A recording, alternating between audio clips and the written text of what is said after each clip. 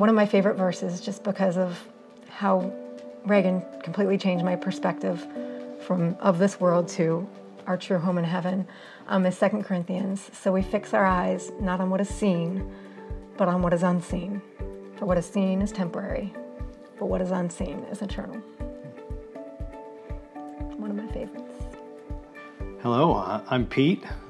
And I'm Karen, and we're both here tonight to share the story about our daughter Reagan and how God's work through her has completely transformed our lives. So I guess just to start at the beginning, we met back in the 2000s. Late 2000s. Yeah. Got married in 2010, and soon after in 2011 found out we were pregnant with our daughter Reagan. She was a happy, healthy little baby. And when she was a year and a half, we noticed that she was just constantly congested. She never was getting any kind of relief.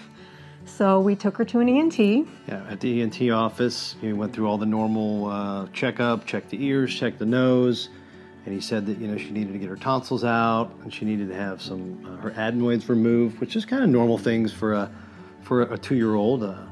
So we weren't alarmed. But at the end of the visit, the doctor said, that Reagan had some different features. She had some coarse features. She didn't really look like either one of us. All these different signs that he thought something might be different about her. So he referred us to genetics at Children's Hospital in Columbus, Ohio. We set up an appointment, met with the geneticist. It was about 2 weeks, I believe, we had to wait. And once again, end of the day, Karen receives a call, and it was a confirmation that she had MPS 3A, which is also called Sanfilippo syndrome. It was a terminal diagnosis. Average life expectancy, I think we were told, were mid-teenage years. Teenager years, yeah.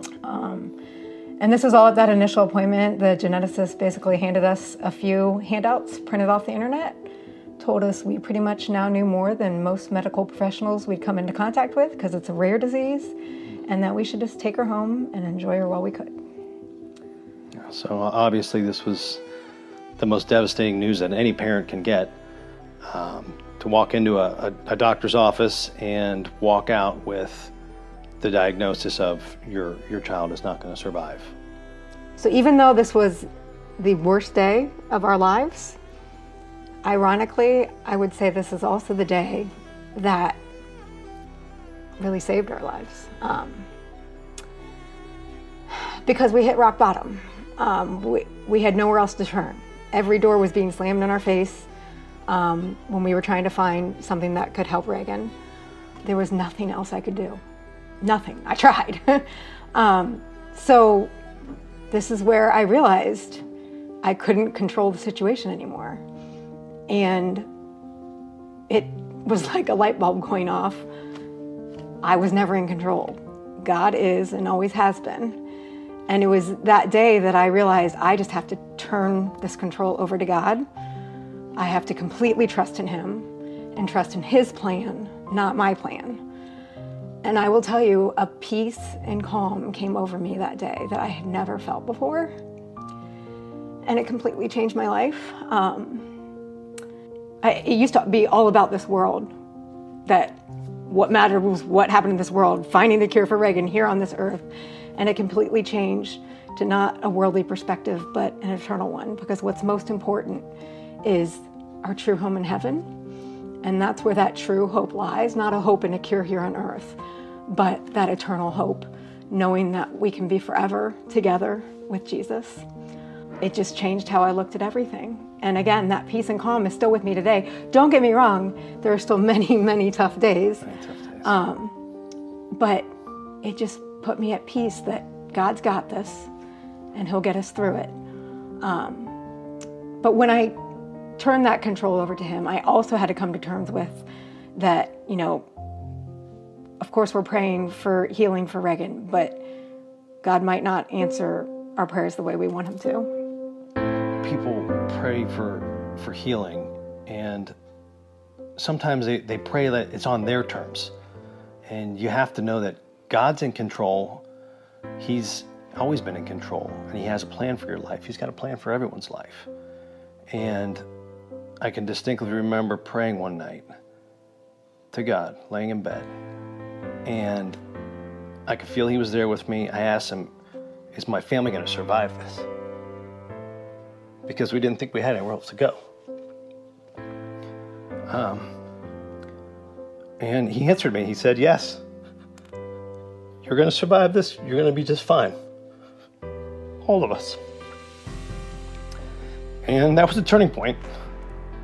Just as Karen said, it was a turning point where she gave it back to God, and she said, I'm not in control, you are. And I did the same thing, and I realized she is going to be healed one day.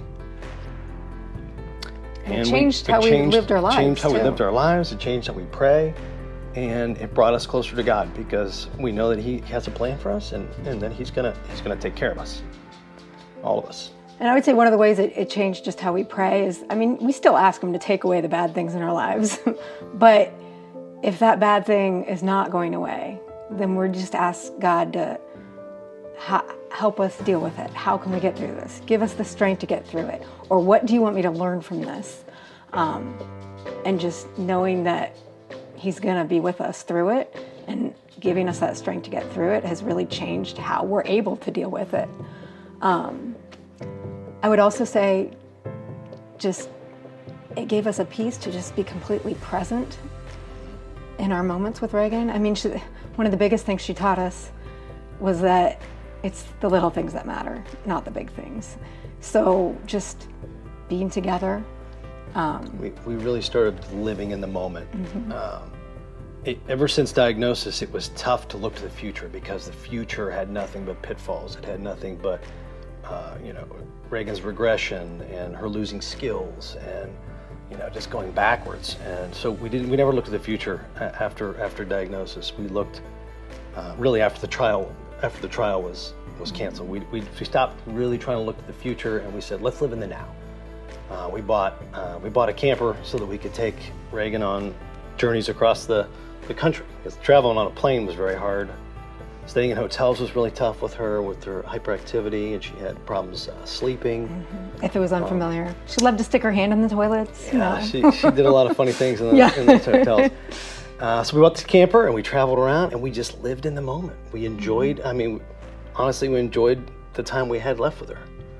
And I think that's one of the things, God's work through Reagan taught us is just to love harder, to love one another. Just, our world, I feel like we are always in a rush to the next vacation, the next, new purchase, that you're always just on the go looking for the next best thing. And she just taught us to just be still. And it makes me think of, that Bible verse, just, the Lord will fight for you. You only need to be still. And it really made the time we had with Reagan that much more special. Sadly, on July 25th, 2021, Reagan did pass away in her sleep at the age of 9, much sooner than we thought. And even though our prayers were not answered the way we wanted them to be, they were answered. They ultimately were answered because she was healed. She was completely healed. Such a better outcome than what we could have envisioned here on earth. Because if she continued to live here on earth, there would just be more suffering and pain.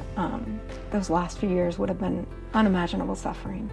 So we actually have gratitude for taking away those end painful years. And it does bring us comfort to know that she is completely healed in heaven. This whole journey after diagnosis, I didn't really have anger towards God. I just had questions. Why? Why do bad things happen to good people, especially innocent children? And I feel like this is where a lot of people fall away from their faith.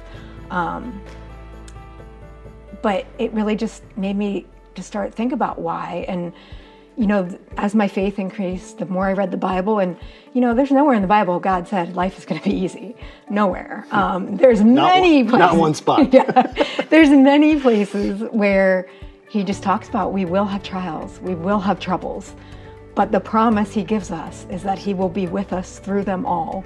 And if we don't have the strength, He will give us the strength strength to get through them. That's just another way that it's really changed our lives. Changed our lives. Yeah. We know we pray for God's strength all the time to help me through situations.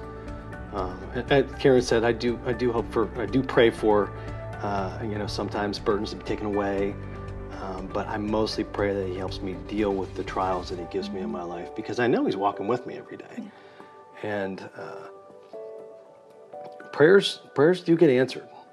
They're just not always in the way that we expect them to be answered. Right. So I feel Reagan's purpose has become our purpose, to carry on just trying to reflect God's light, to spread his good news. Reagan gave us this tremendous gift of increasing our faith 1,000 times over. And so we'd love to try and give that gift to others as well. We've said many times, as hard as we tried to save Reagan's life here on earth, we truly believe she's the one that saved ours.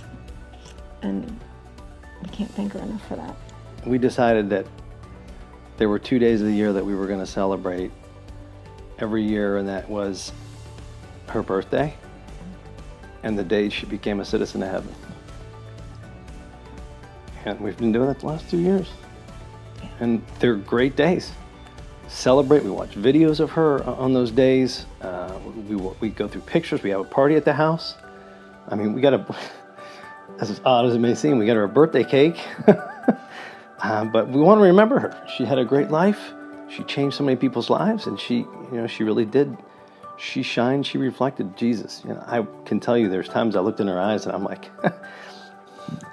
somebody's looking back at me that's not Reagan. And I truly believe that.